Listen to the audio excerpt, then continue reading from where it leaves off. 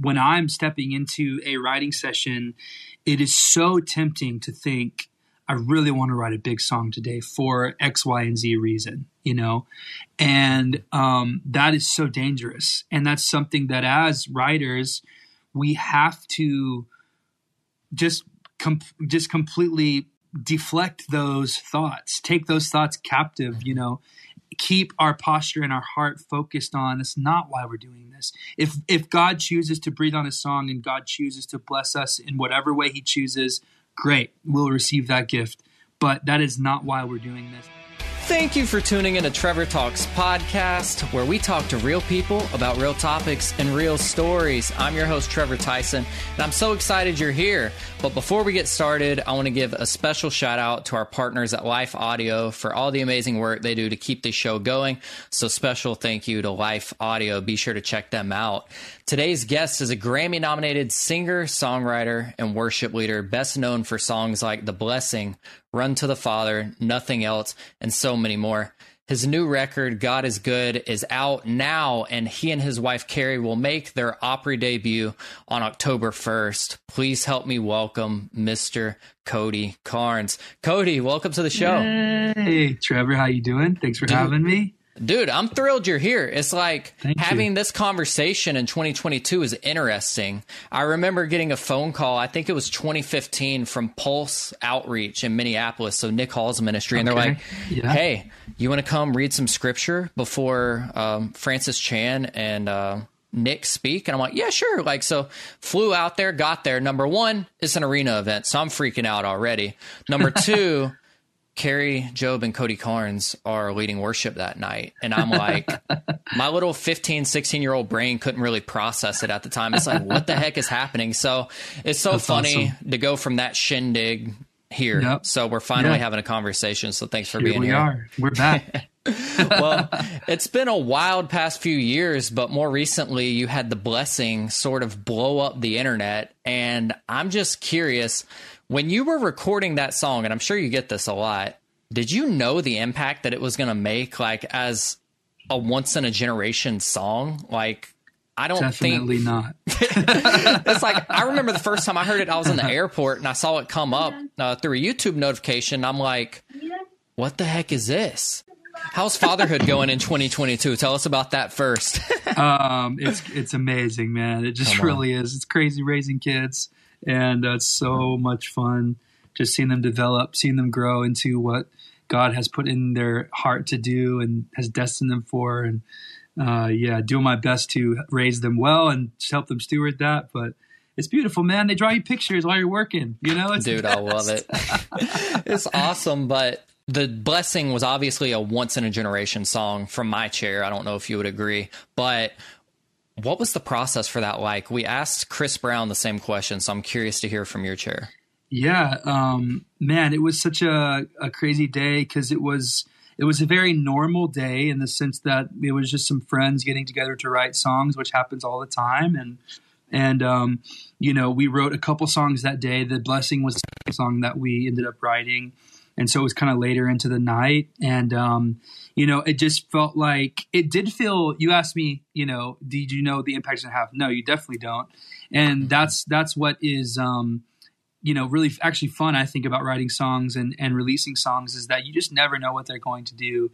And, but we did know that it was special. We did know that we were having a very special moment in the presence of God while we were writing that song. So there was a sense of, man, this feels really just powerful. This is really impacting our hearts. We're just caught up kind of in this moment, this holy moment, And so I remember we finished writing it, and the next kind of thought was, well, you guys are leading at church this weekend. You guys being me and Carrie, and they said, why don't you guys lead the song? I think that'd be really cool. We're like, okay, just not really anything more than just that'll probably be really special for the church. And let's just see what happens, And so we lead the song on Sunday, and we get home on Monday, and we just can't shake the fact that it feels like we have to release the song immediately. And we didn't even really know why, because this is March 2nd at this point. Mm-hmm. And we wrote it a few days before this. And so we call Elevation actually calls us while we're talking about it. And, they said, hey, what do we do about this song? We're like, we feel like we should release it right now. I don't know why we feel that way, but it feels so pressing on us. And they said, we feel the same thing. And so we just turned it around really fast. And by that following Friday, a few days later, it was released on YouTube. And that was March 7th. And the pandemic started March 13th. So It was actually, some people think that we wrote it because of the pandemic. We actually wrote it before. We had no idea what we were writing. We had no idea what was about to happen in the world. We didn't know the way that God was going to use the song. So it felt like kind of riding this crazy roller coaster, just watching the song do what it was doing. I remember when cities started getting on Zoom, worship leaders, and they started singing it together, and how beautiful that was. It was like 25 different churches united together singing this song digitally. And then cities turned into countries. I remember when the UK did it, and we just watched that, and country after country all of a sudden. And then it was like continents, Australia and Africa and South America. And it was just unbelievable, to see it. So yeah, I'm thankful that for whatever reason, I just got to be just a part of it in that room that day. And it's wild.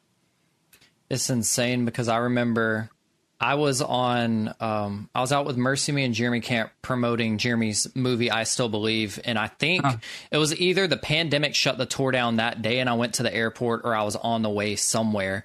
And I remember being in the airport, getting the notification, listening to it, and just holding back tears because I'm in public. I don't want to creep people out or anything. He's going through a rough time. It's no, this song is just so beautiful. And it's insane. And then after the pandemic, being able to hear it at Passion, that moment in particular was the most memorable moment for that Passion event for me.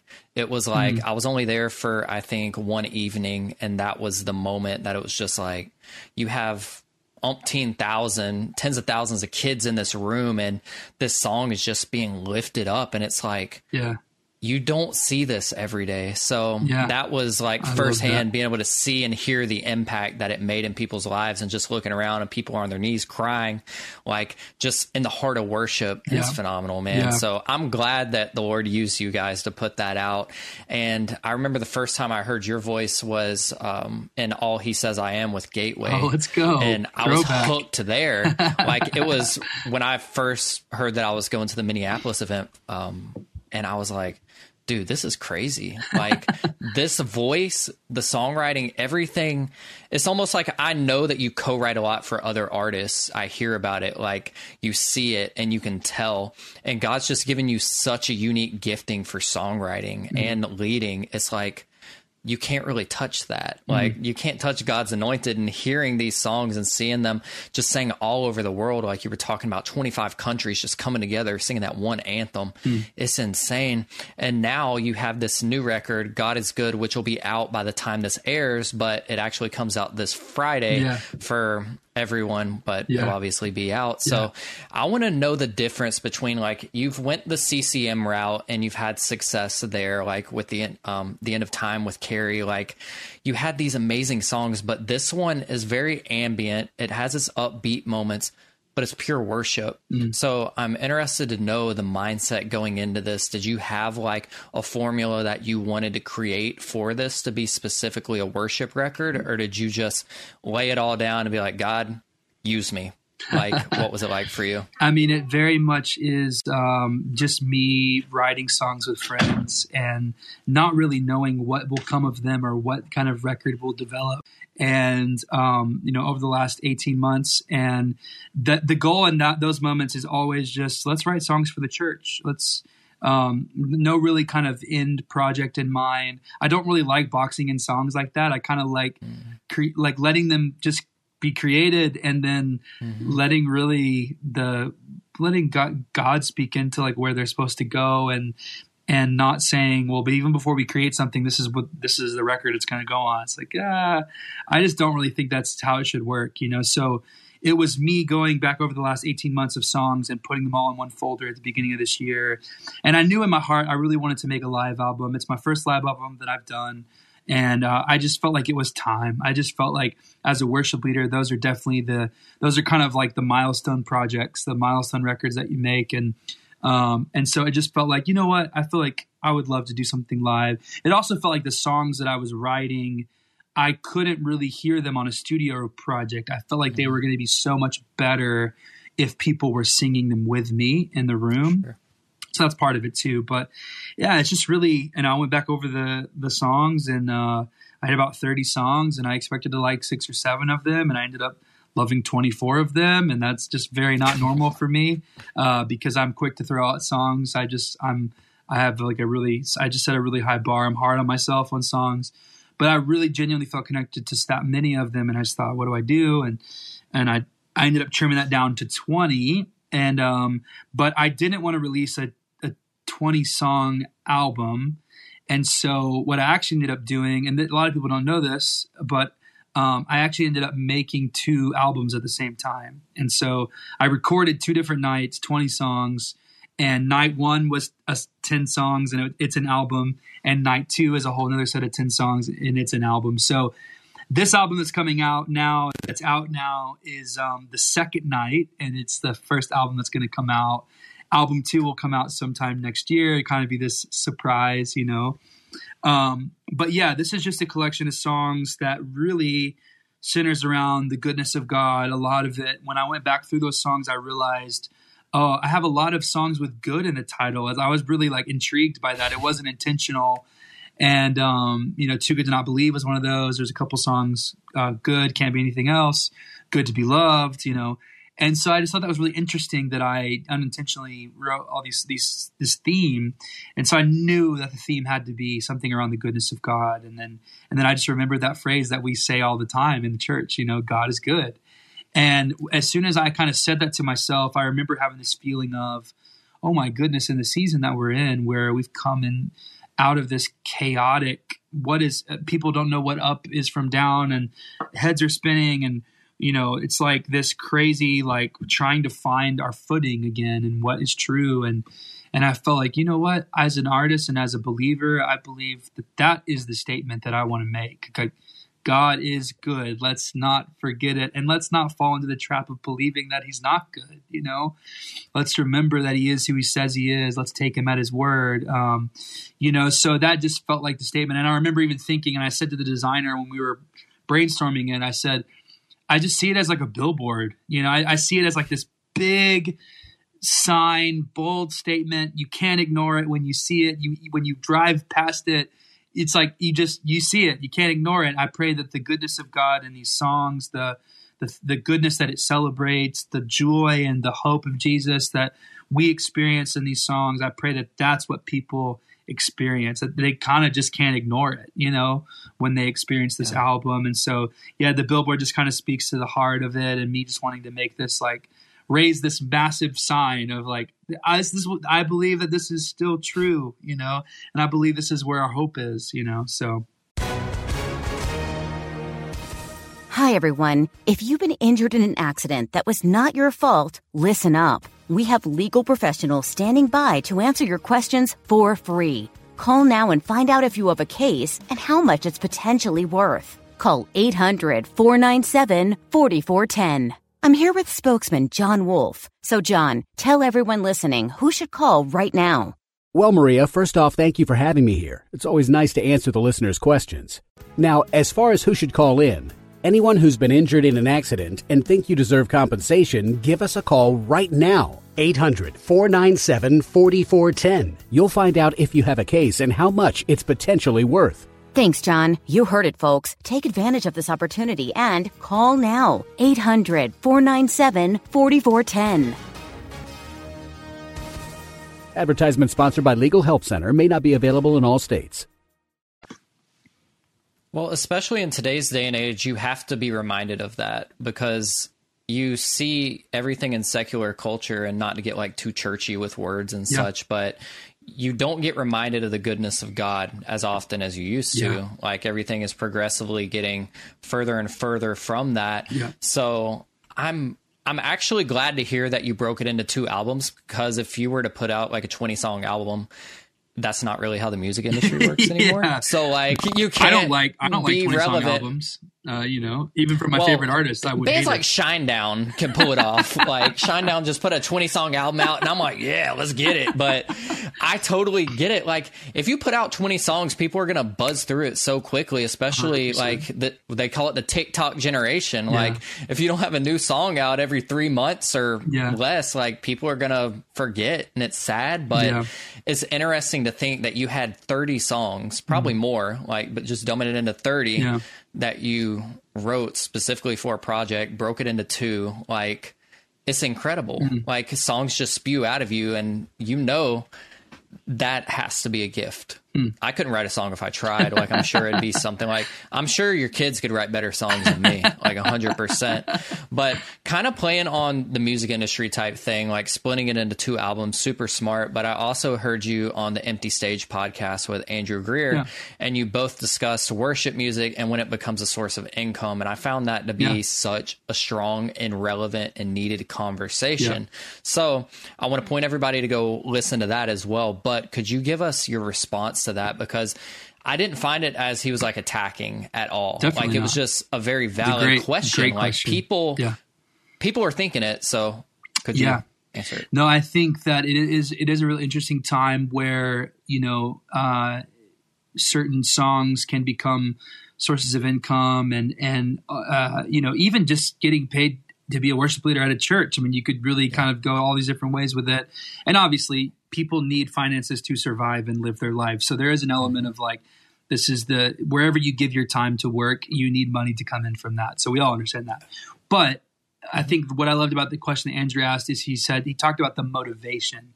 And I think that is the thing that has to be kept in check, and when I'm stepping into a writing session, it is so tempting to think, I really want to write a big song today for X, Y, and Z reason, and that is so dangerous. And that's something that as writers, we have to just completely deflect those thoughts, take those thoughts captive, keep our posture and our heart focused on, that's not why we're doing this. If God chooses to breathe on a song and God chooses to bless us in whatever way he chooses, great, we'll receive that gift.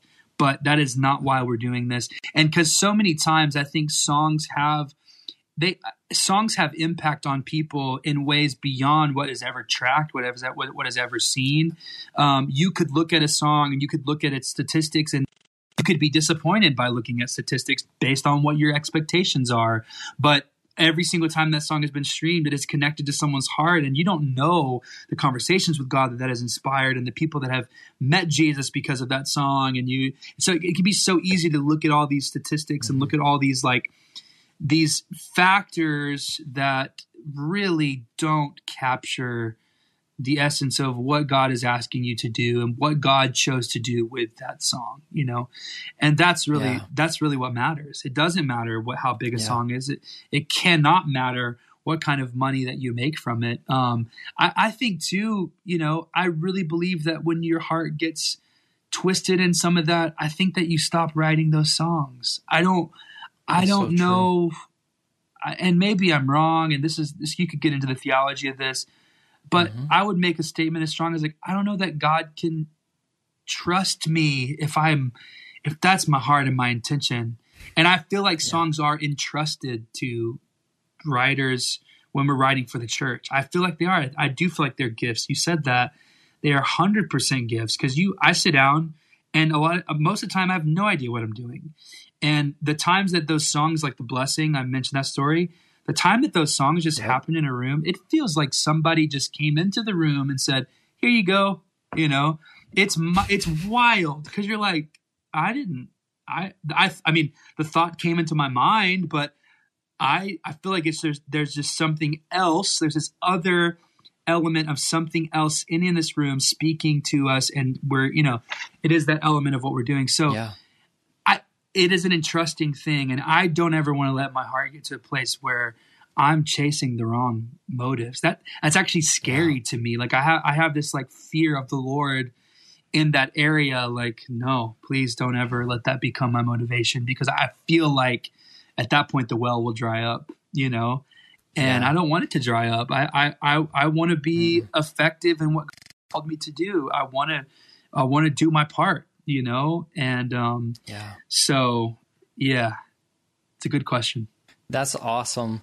And when you think about the grand scheme of things, like, especially in worship music, you think of, like, in my opinion, the greats of this generation for writing worship songs would be yourself, Carrie, David Leonard, Ed Cash. You have all of these amazing songwriters out there. And more recently, Stephen Stanley, one of your label mates. Like, these people are so anointed in what they do.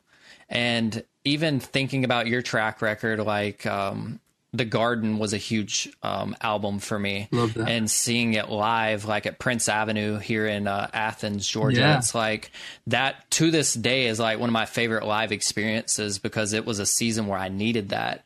And hearing, like, specifically the songs like I Will Sing, Closer to Your Heart, and Speak to Me, and then From the Blessing, Favorite Place. Like, it's just these random songs in these records. And for your new record, it's like, I mean, number one, you throw Natalie Grant on a record and you're like, oh crap. But then you hear songs like Forever and Amen with you and Carrie. It's like the repetition, like, songs don't just connect with people. Yeah. The heart behind the songs connect with people. The lyrical content within the songs connect with people. Those little nuggets of wisdom that God gives the songwriter, and then it goes in and you create the sounds and the ambience. And I know that people can use frequencies and stuff to trigger emotion.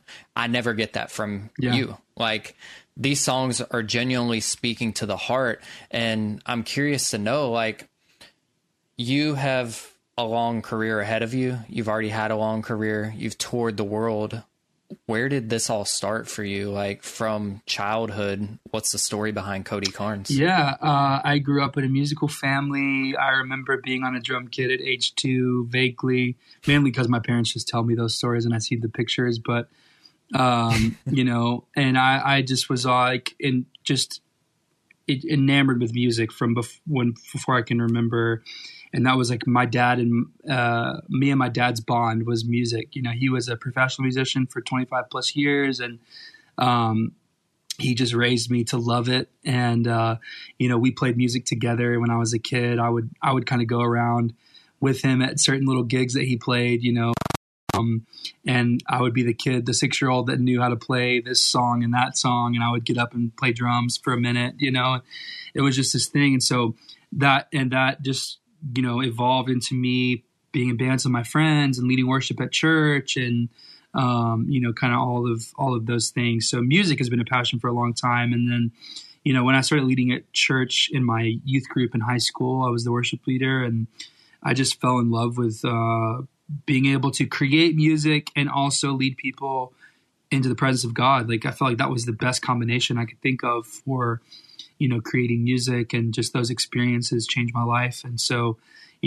that's what inspired me to just keep going. I moved from my little town in West Texas to Dallas after high school, and I started going to Gateway Church. And that's really where I kind of grew up and learned, how to lead worship, learned like from some of the best pastors in the world, learned from, I started traveling with Carrie in those days, those early days.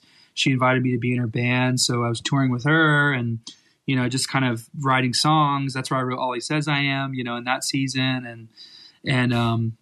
So yeah, just kind of from one step to the next. And the consistent thing has really just been serving in church, just serving in church and, being faithful to where you're at and letting God open doors and letting, just kind of walking through things and still doing that. We still serve local church here in Nashville, and we're just still kind of being faithful to what we have in front of us and walking through the doors, God has in front of us. So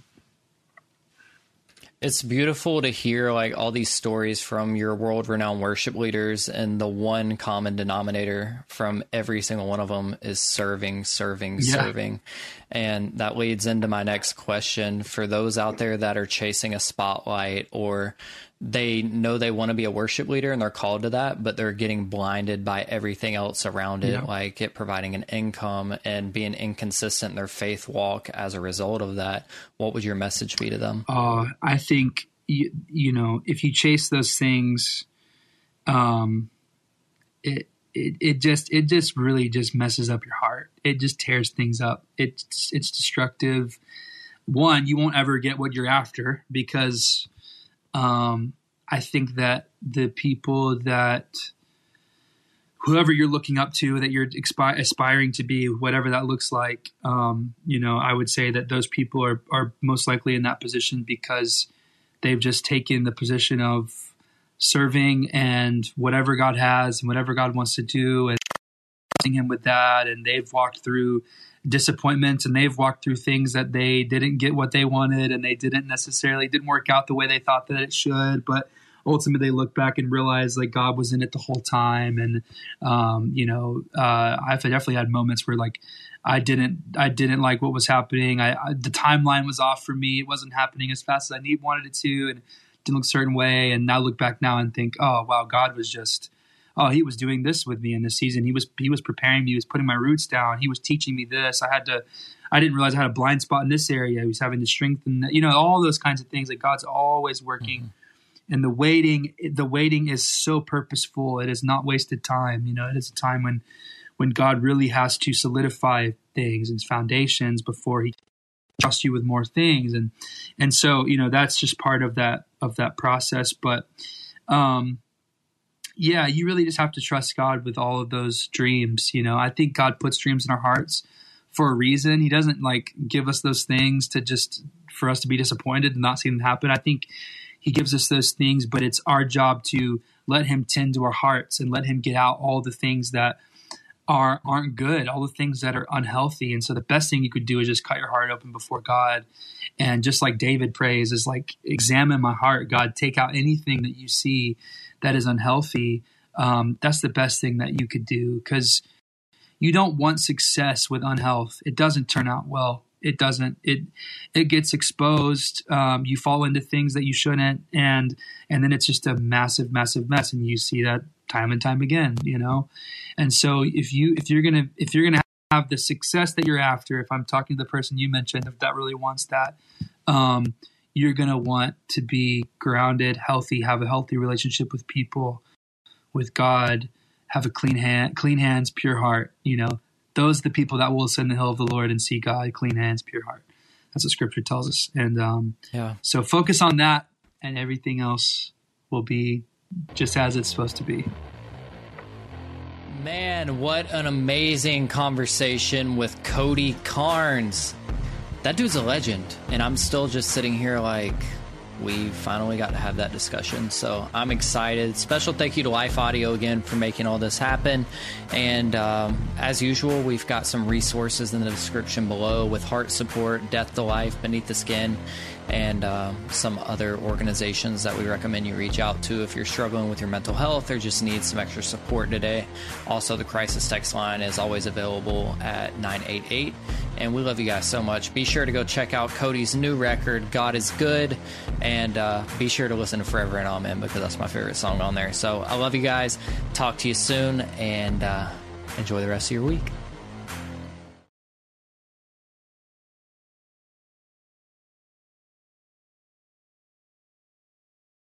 Hey everybody, I'm Dale. And I'm Tamara. And we're hosts of the Kainos Project podcast, where we help you tackle ancient Christian truths in everyday settings. The word Kainos means new, and that's exactly what we want to do on our podcast. Bring something new from what is old in our faith. And on this show, you might hear us explore topics like what the Bible has to say about student loan forgiveness, discuss how the Satanic Temple affects our view of religious liberty in America, or even question why is it that so many people are having rapture anxiety.